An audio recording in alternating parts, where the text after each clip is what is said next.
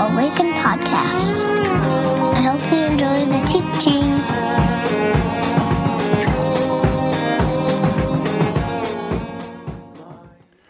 Good morning, Awaken. I would say it's nice to see you, but I'll say I wish I could see you. I sure miss you. I've seen a few of you here and there, but it's not the same. So I guess I would say I hope you are well, and I hope that this finds you like making it. Thriving is maybe a little bit ambitious at this point, I get it, but I hope that you're well. That despite all that is around us and all that you might be experiencing and feeling and hearing, that, like the hymn writer said, it is well with my soul, despite the circumstance that I find myself in. So this morning I want to begin. I was thinking about offering some kind of blessing or prayer, and I thought to myself, geez, here's a curveball. What if you played a song for the people? Which hasn't been done in a very long time. No one even knows I'm doing this except for Nick, who's here today. So we'll see how this goes, but this is a song that I come back to again and again, and it's a prayer, a really short and simple one. I think it was one of the prophets who was just really honest with God, and some of the lyrics of this sort of get to, I think, the depth and the levels of the things that many of us are feeling and thinking on a day-to-day basis. And then the chorus comes in, and it's this reminder that it is the same God that we cry out to in our anxiety and in our sadness and even in our depression or our anger, that the psalmist and the prophet come back to and say, and yet, and still, I trust you, and you have been faithful. And so we're going to begin with that.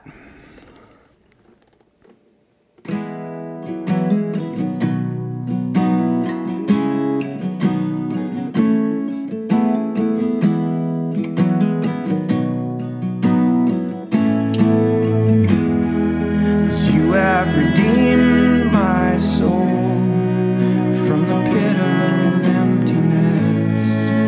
You redeemed my soul from death. You have redeemed my soul from the pit of emptiness. You have redeemed my soul from death.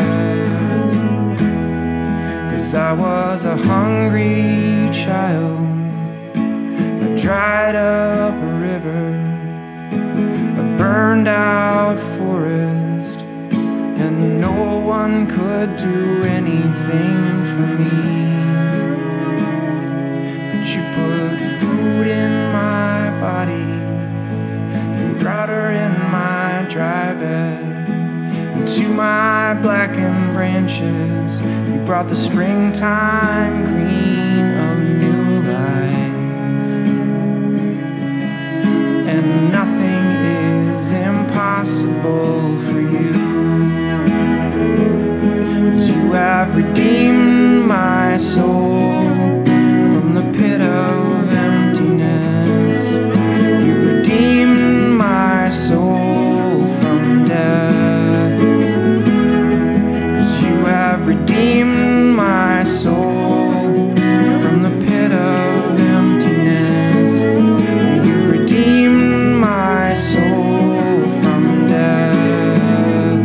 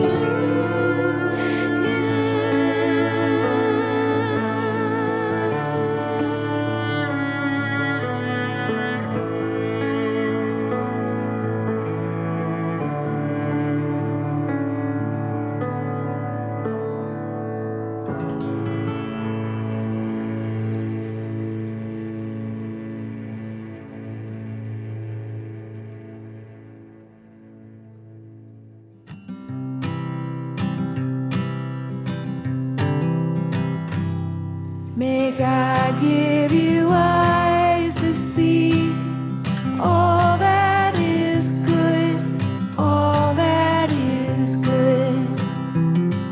The courage for anything. May you be strong, may you be strong.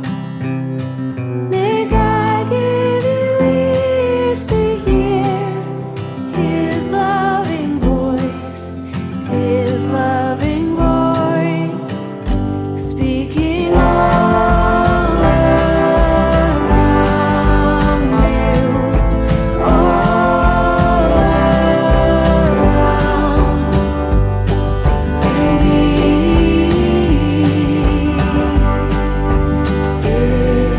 inside.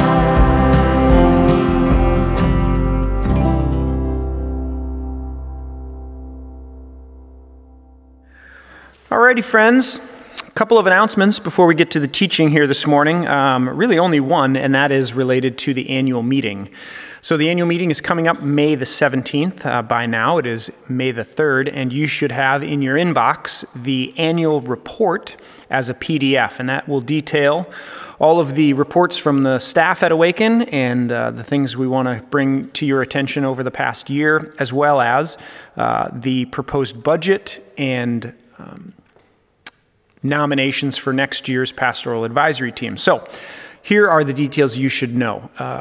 We are waiting for the governor's comments and maybe filling in the color on what May 4th really means to us in our state.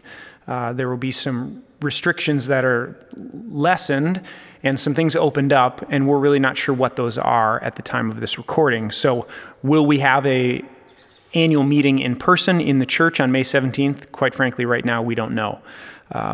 It's possible that we'll do that by Zoom, but it's possible we'll do some variation of that depending on what Governor Walz recommends.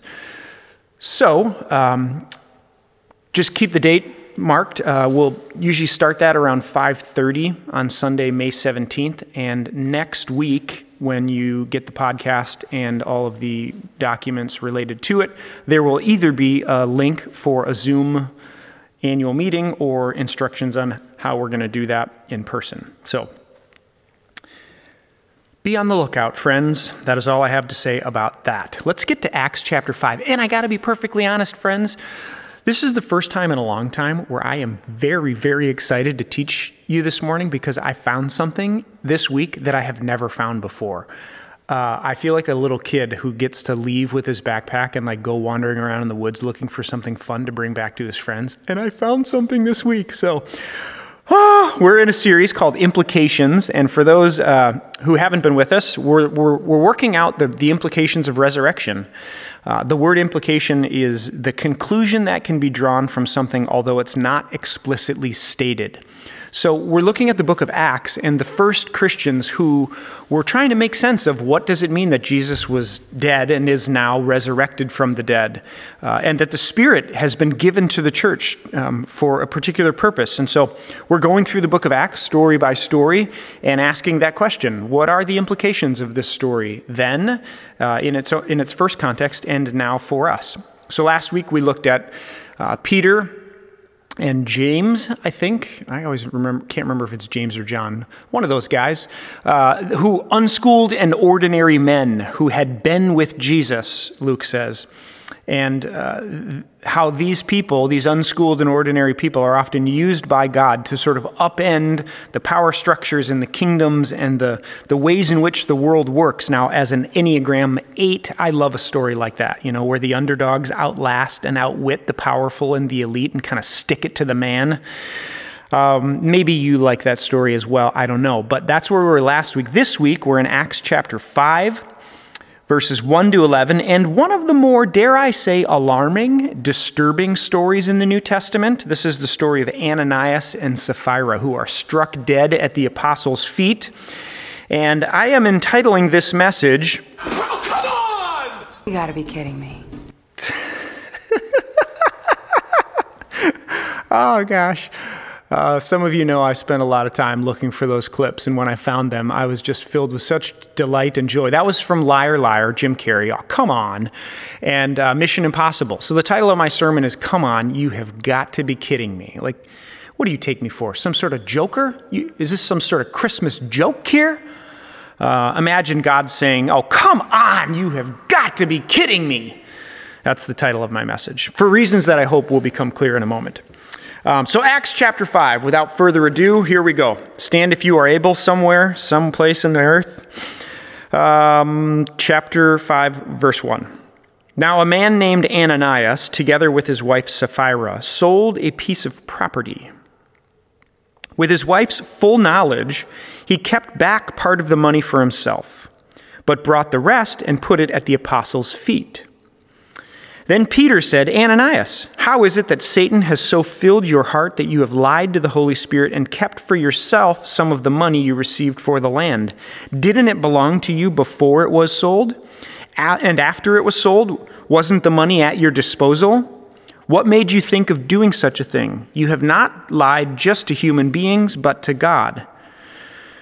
Somewhat complicated there. When Ananias heard this, he fell down and he died.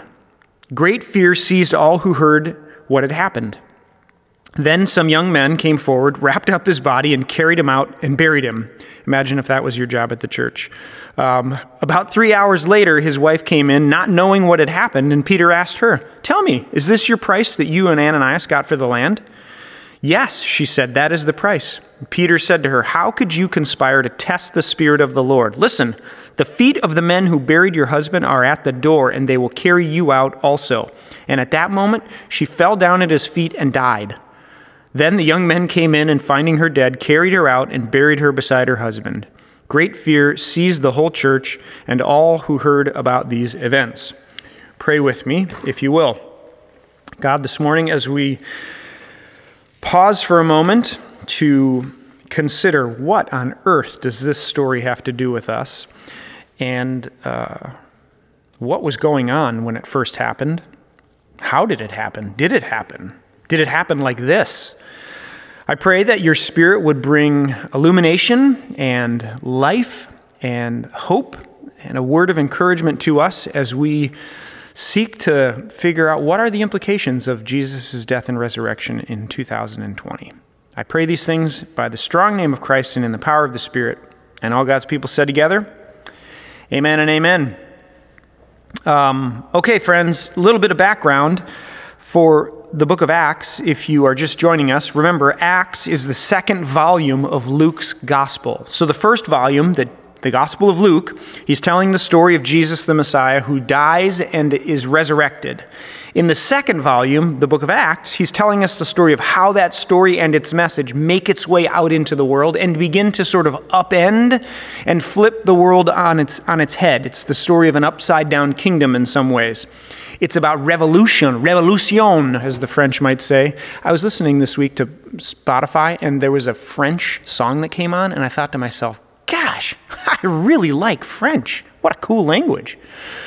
So it's about revolution. It's about how love wins. It's about how hope and justice confront anything that opposes the Spirit of God at work in the world. And this story may be one of the more stunning examples of that. And can we be perfectly honest? This is a bizarre story. This is maybe like a little teaser for Lost in Translation for the summer. If we were together, I might throw out this question as an all-play question, like, what happens in you when you hear a story like this? Or what are the questions you have or the comments you want to make when you hear a story like this? Maybe actually, if you're with people, pause the podcast and have that discussion. What are the questions you want to ask, and what happens in you when you hear a story like this? I think it's stories like this that give the Bible and people who value the Bible and want to live by the Bible in all kinds of trouble. Because, let's get this straight, right? This couple, Ananias and Sapphira, they own this land. No reason for any of us to believe it's not theirs, or that they stole it, or that came by it, through nefarious ways. The text doesn't tell us that. And so from a 21st century perspective, there's no reason for any concern. They own some land. They decide to sell the land. Maybe they make some profit from the sale of the land, which is theirs. And they decide to keep some of the money, which is theirs. Like nothing wrong here. And they decide, actually, we're going to give some of the money to the apostles and to this new movement of Jesus. Like, pause just for a second. To us, as Americans, as capitalists, like, no problem here. They're well within their rights to sell their land. They own the land and to keep as much of the profit as they want because it's theirs. In fact, it's pretty generous of them, right, to take some of the money that's theirs and give it away for the benefit of others. Like, this is part of the reason why I think so many of us have a hard time with this passage, myself included. Like the actions against Ananias and Sapphira, they're unconstitutional for crying out loud.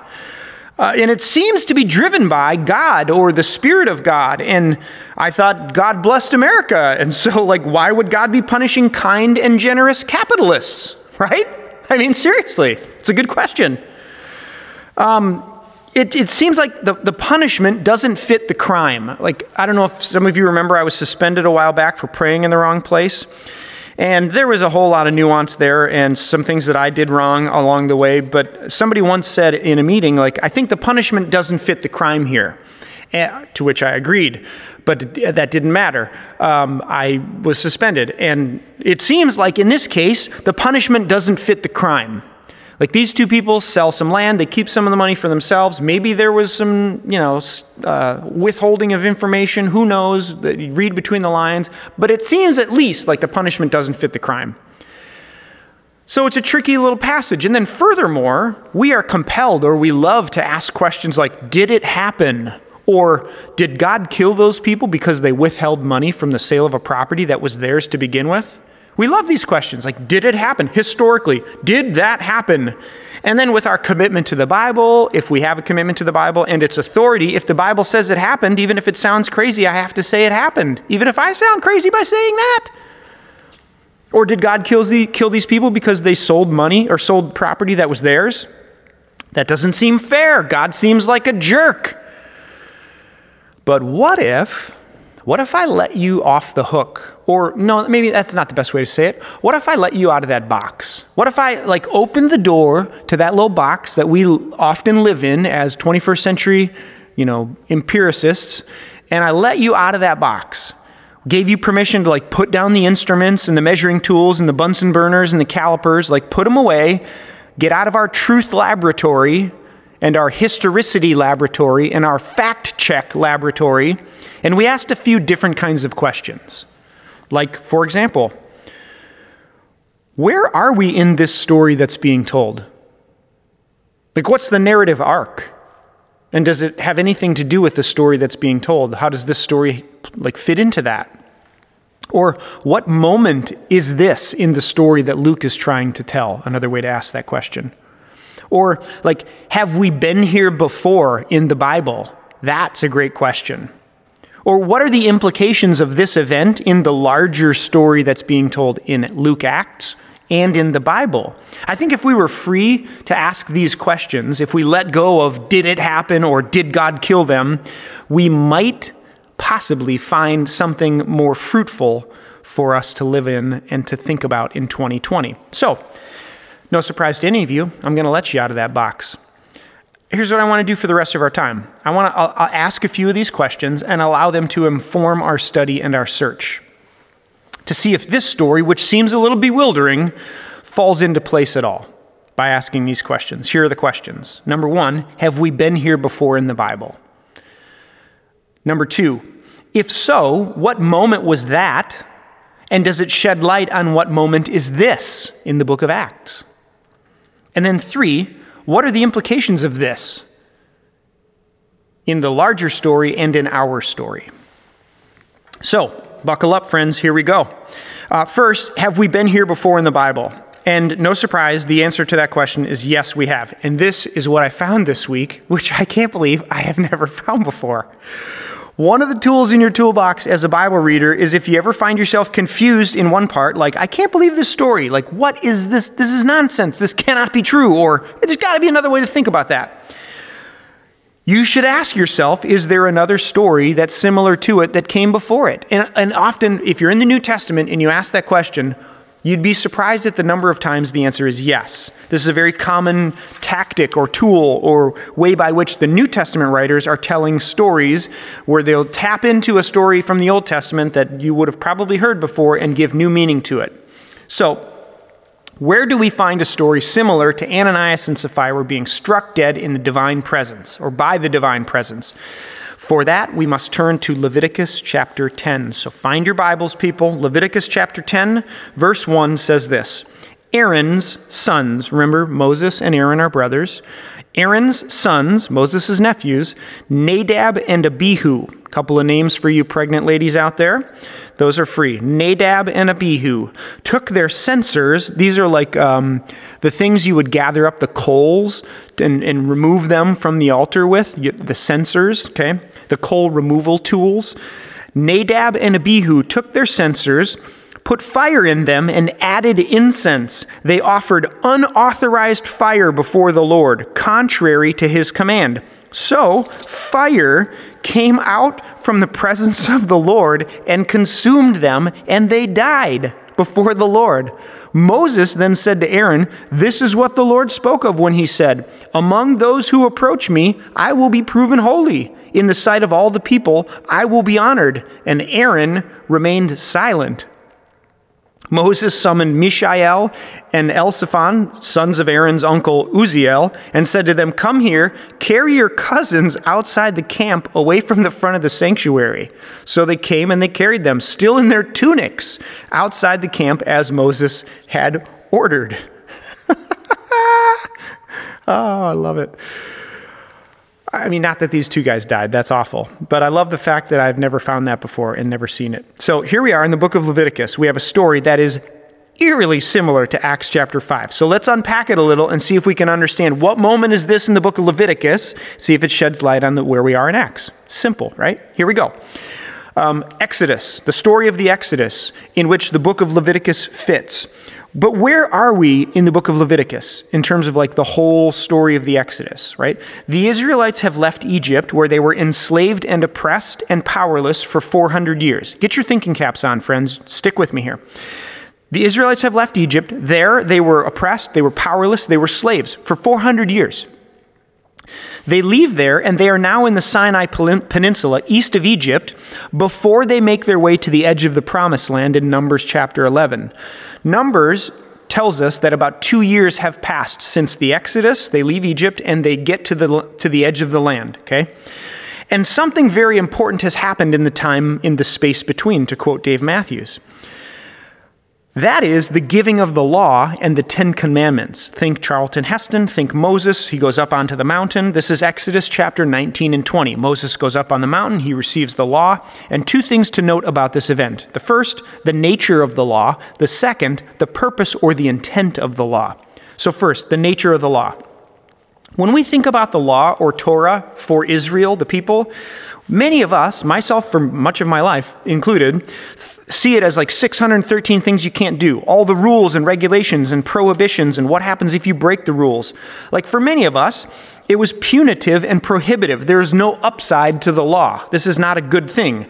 This is a category mistake and a function of anachronism and ethnocentrism. Like we force our time, anachronism, and our culture, ethnocentrism, on the ancient Torah law of Israel, and we judge it by our standards. And inevitably, of course, we miss the point.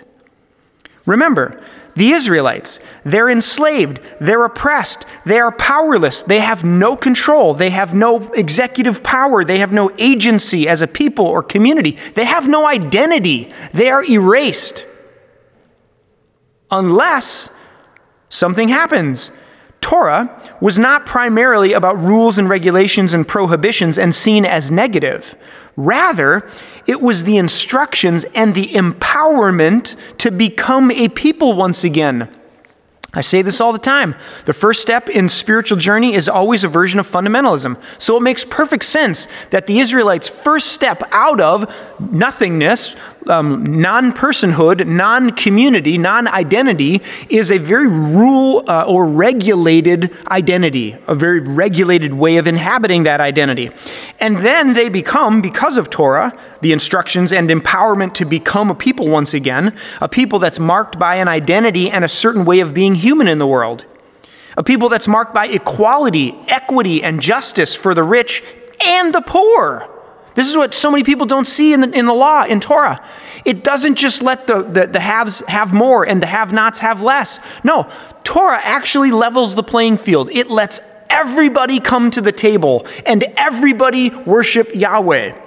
It's a people that's marked by equity and justice, where that which is broken is put back together. It's a people that's marked by relationship with the divine that is clear and consistent, right? Not a deity who's unpredictable and precarious, capricious, that's the word. Not a God who's unpredictable and capricious, like with whom you don't know where you're standing. You're always looking over your shoulder trying to wonder, have I pleased the gods? No. Everything's clear. You know exactly where you stand based on this law. It's life to you. The law, if embodied and lived out by Israel, is an invitation to a new reality. A new way of being human in the world, marked by fellowship and relationship with the divine. The nature of the law is not prohibition and punitive measures. No, it's life. It's an invitation to embody and become a new people in the world, marked by a relationship with God. Second, the purpose of this whole project, Israel and Torah, which is found in Exodus 19, where Moses hears from God and God says, "Now, if you obey me fully and keep my covenant, then out of all the nations, you will be my treasured possession. Although the earth is mine, you, all of you, will be for me a kingdom of priests and a holy nation." Hold on to that. So the book of Leviticus is a detailed description of what the law is and how Israel is to live it out, okay? They get this book, or this book is situated somewhere between the Exodus moment in Egypt and Numbers chapter 11. So here in the middle there, they get this book called Leviticus, the detailed description of what the law is and how Israel's to live it out. Chapters 1 to 7 give detailed descriptions of all the different sacrifices that they are to offer. This seems really boring and incessant. It is not. They have the burnt offering, the grain offering, the fellowship offering, the sin offering, the guilt offering, but more specifically, there are provisions in the law so everyone can participate. How to bring about reconciliation between God and humanity. How to bring about reconciliation between two humans where something has been broken. How to bring about justice and the repairing of that which is broken, and the lengths to which God has gone to detail every aspect of human life together as a community to enable shalom for the whole community. This is what Leviticus is about. So then, chapters 8 and 9 come in, and they're about the ordination of and the installation of the priests in Israel. Friends, if you read these two chapters, it's bonkers. There's pomp and circumstance. It's like a circus. There are blessings and there's oil on their heads. There's fancy clothes. There's rituals. There's singing and there's prayers. There's offering of sacrifices and incense and smoke. It's like a grand show, and it's all done in front of the people. Why? Because it's for the people. The priests, they're ordained to this ministry and this task, and then they're installed to begin the work of this office for the people. Why? The priests were not supposed to have this job forever and ever, amen, but rather they were to embody and enact these very clear and straightforward rituals and boundaries, because the whole project of Israel, according to Exodus 19, is that they, the whole they, would be a nation of priests for the whole world, showing what it looked like to live in relationship with the divine and with one another, where there was justice and peace for everybody. So beautiful. So what is this moment in Leviticus 8 through 10 in the story of the Exodus and Israel? You could say it's the climax. It's the main event. It's the moment we've all been waiting for. The law has been given. The priests have been ordained to the work. They've been installed to the work. This is the first moment after the bell has been rung. It's the first day of a new generation of people, no longer marked by chaos and oppression and slavery, but by agency in their own lives and a community with a redemptive identity in the world. And what happens next? 2 idiot teenagers grab their coal remover tools, put incense in them, offer unwarranted and unscripted fire before the Lord. Like you can imagine someone saying, "Come on, you have got to be kidding me."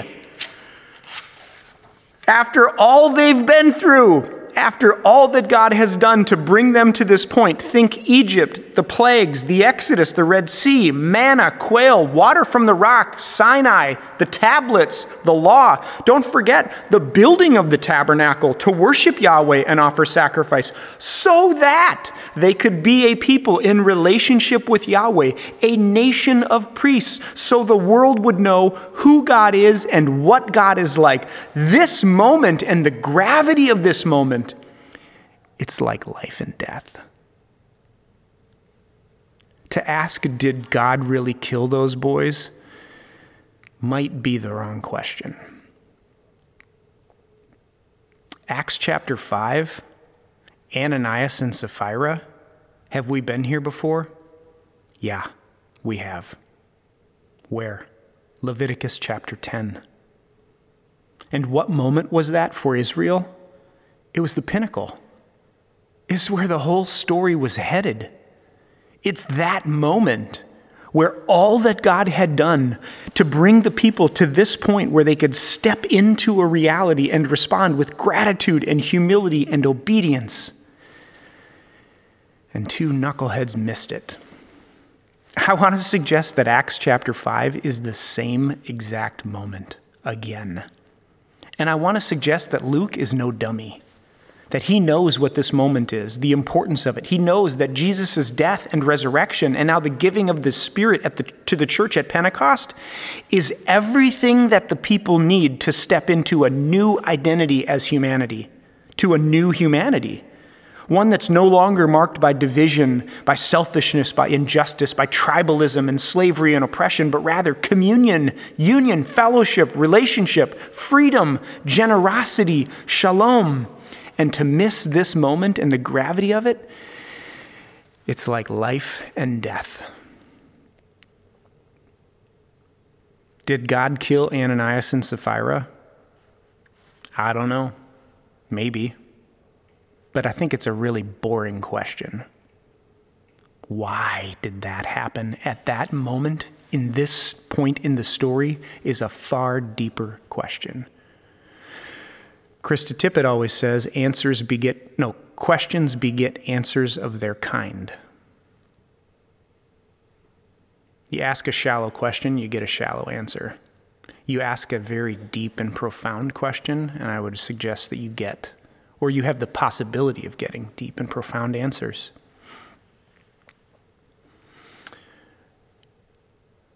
Let me close with this. 2 things.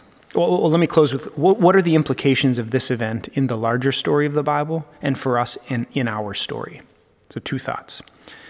1, I think it's important to highlight the lengths to which God has gone, which are incalculable, and the invitation of God is inexhaustible.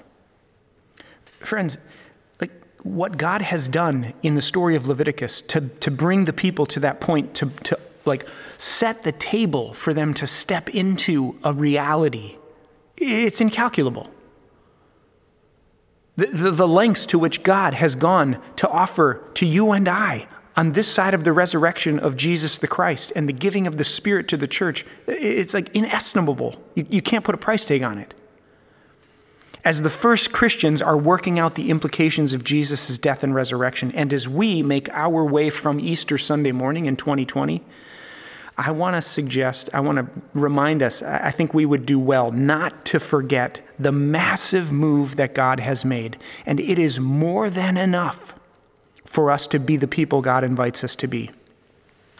God has gone to the greatest lengths possible, the death and resurrection of Jesus, to create a body of people in the world who will be the host for the presence of the living God.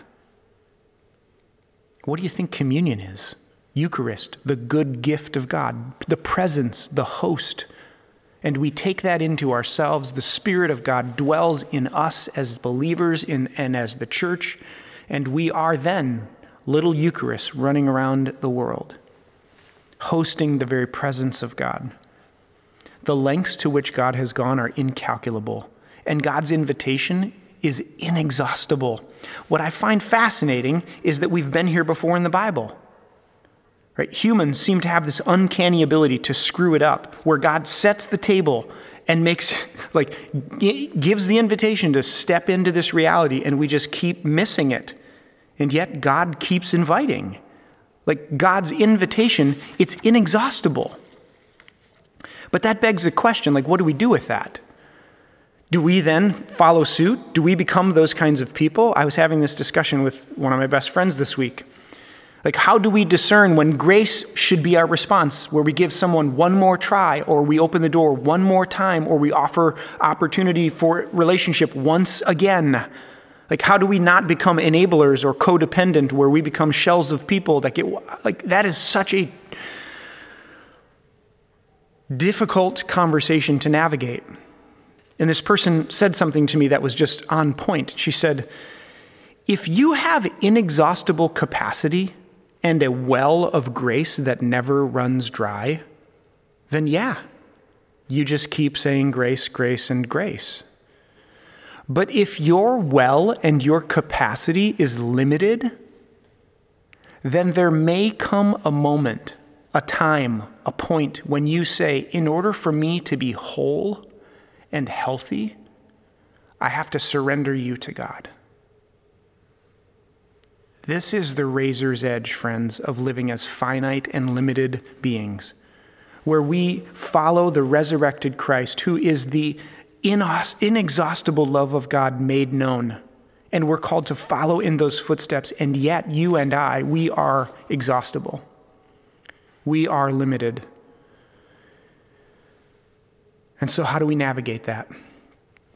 I don't pretend to have answers to those kinds of questions. I just want to recognize that they're in the room.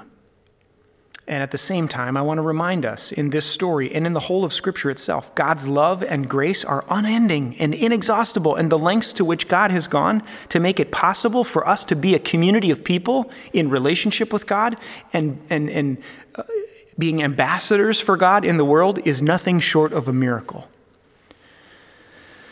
The other thing I'll say as we close and we kind of work out the implications of Ananias and Sapphira for us in 2020 is that scarcity as a response never brings more life. It can only put a hedge around what we already have. See, this moment for Ananias and Sapphira brings into sharp contrast the spirit of generosity and abundance and the spirit of scarcity. And again, we're not told a lot of the details in this story, but I think from the apostles' response and their questions and what happens to this couple, we could probably deduce that there may have been a spirit of scarcity at play between the lines of this story. And to quench or block or stand in the way of the Spirit's work of generosity to bring more and more and more life is antithetical to what we were created from and what we were created for. Scarcity and withholding, grasping, never brings more life. It can only protect what is present, and it lacks tov. It lacks the possibility, the potential for more life, the seeds for the future. Which reminds me of the story of the Israelites in the Exodus. They're wandering in the desert. They're wondering if they're going to die from starvation when God brings manna and quail and water from the rock. And the question that they're faced with is, do we believe that there's enough for today and that there will be enough for tomorrow? Right? They run around out there and a whole bunch of them gather way more than they need because they believe there won't be enough for today and there won't be enough for tomorrow. I don't know about you, but I love to imagine God looking a lot like myself. You know that we do that, don't you? We all create God in our own image. And if I were God, in this moment, when Ananias and Sapphira withhold and block the spirit of generosity, I can imagine just screaming, "Come on, you have got to be kidding me!" But that's not what God seems to do, is it? Because my capacity for grace, compassion, is limited, and God seems to be limitless and inexhaustible.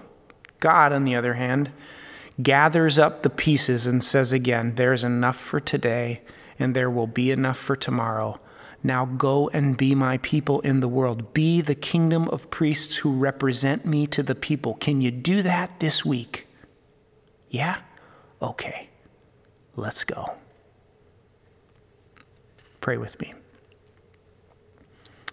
God, as we take a few moments of silence to consider the gravity of this moment in the story and what it would have meant to be confronted with the inexhaustible and incalculable measures and lengths that you have gone to offer the opportunity to step into a new humanity, to be the people of God in the world, to represent the good and loving heart of the divine. And to think about the ways that we miss it, that we become Ananias and Sapphira, that we see only the things in front of us, that we forget the ways in which you have been faithful time and time again. And the moments when we lean towards the temptation of holding on and grasping in scarcity because we're afraid, instead of opening up and offering because we live in abundance and generosity. So Holy Spirit, speak to us now. Maybe illuminate the places from which we're living in fear and invite us to the places of living with great courage for the world that we find ourselves in today.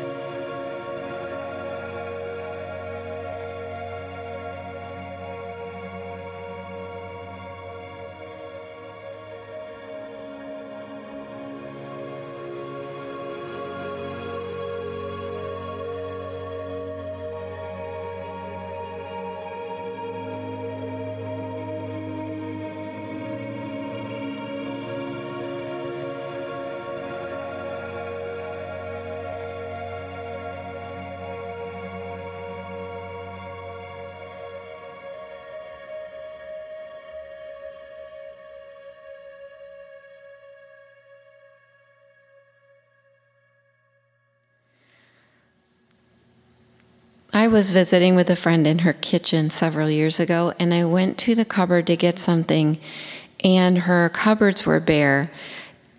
She had like a can of beans and a bag of rice.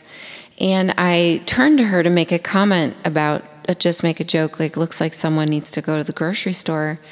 And her face had just fallen, and I realized something was going on, and she explained that they actually were food insecure at that point. And it took me by surprise because she was college educated, her husband had a great job, but life had just beset them, and they found themselves in this place. So years later, I was talking with her, and it felt like those events had really scarred her. She was scared about having enough, and it was hard for her to get through that, to get over that. And I wrote this song to her. I picture myself across the table from her, holding her hands, saying, we'll get through this. You got through that, and we'll get through it again. And especially because we're talking about it now, and we're in it together.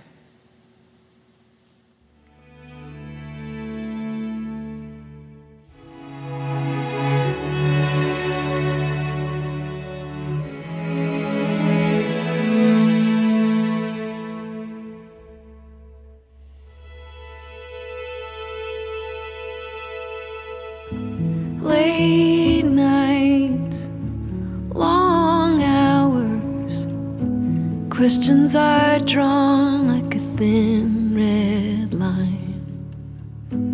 No comfort left over, no safe harbor in sight. Really, we don't need much, just strength to believe. There's honey in the rock, there's more than we see. In these patches of joy, these stretches of sorrow, there's enough for today, there'll be enough tomorrow.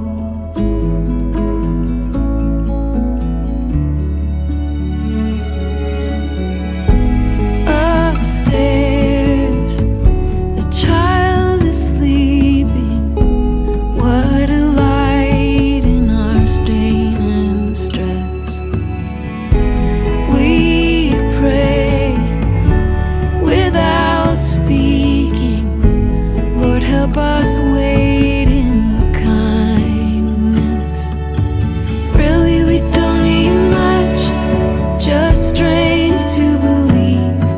There's honey in the rock, there's more than we see. In these patches of joy, these stretches of sorrow, there's enough for today, there'll be enough tomorrow.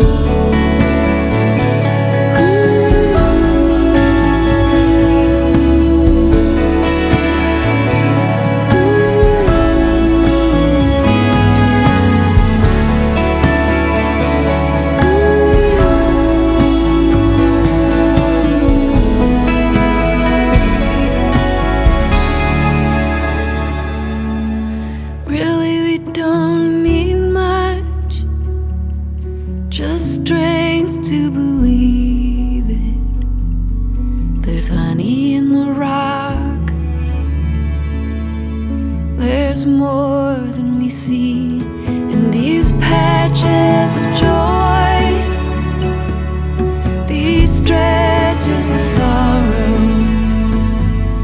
there's enough for today,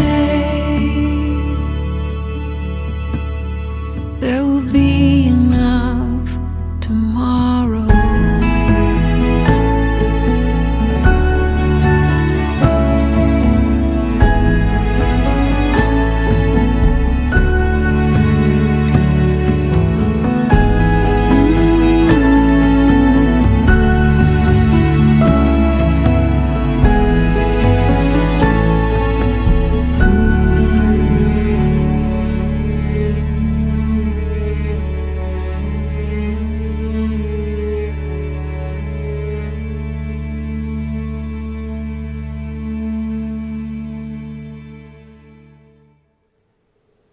As we make our way to the table where we celebrate the good gift of God, the Eucharist, I'm reminded that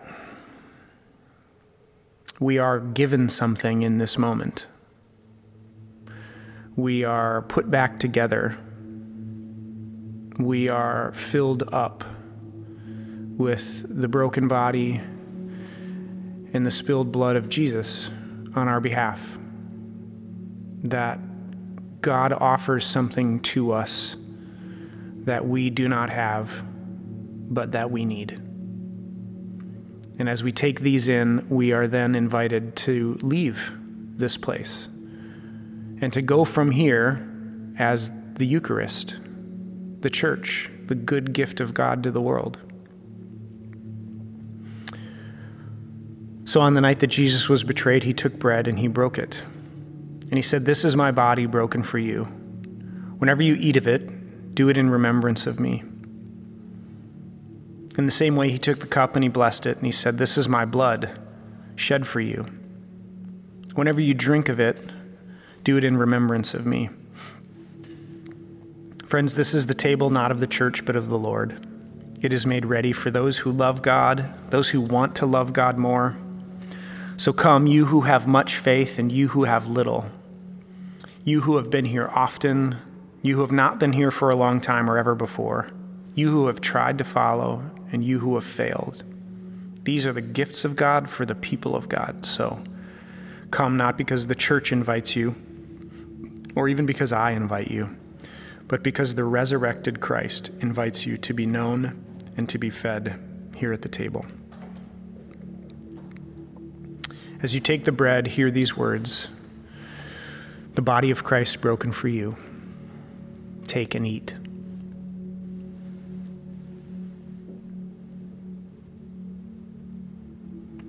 And as you take the cup, hear these words: the blood of Christ shed for you. Take and drink.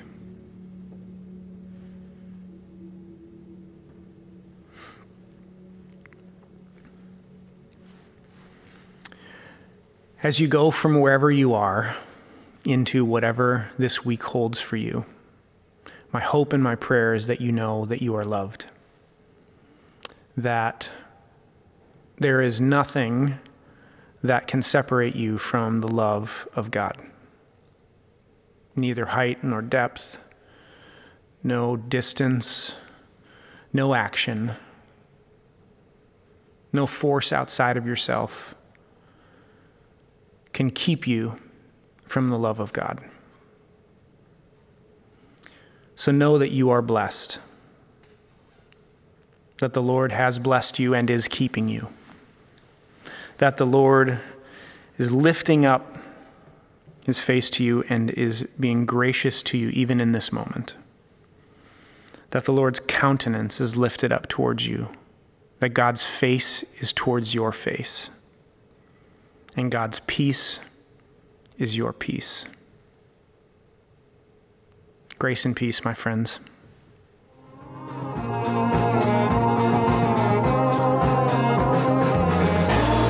Find us online at www.awakencommunity.com or on Facebook at www.facebook.com/awakencommunity or on Twitter at Awaken Community. See you next time.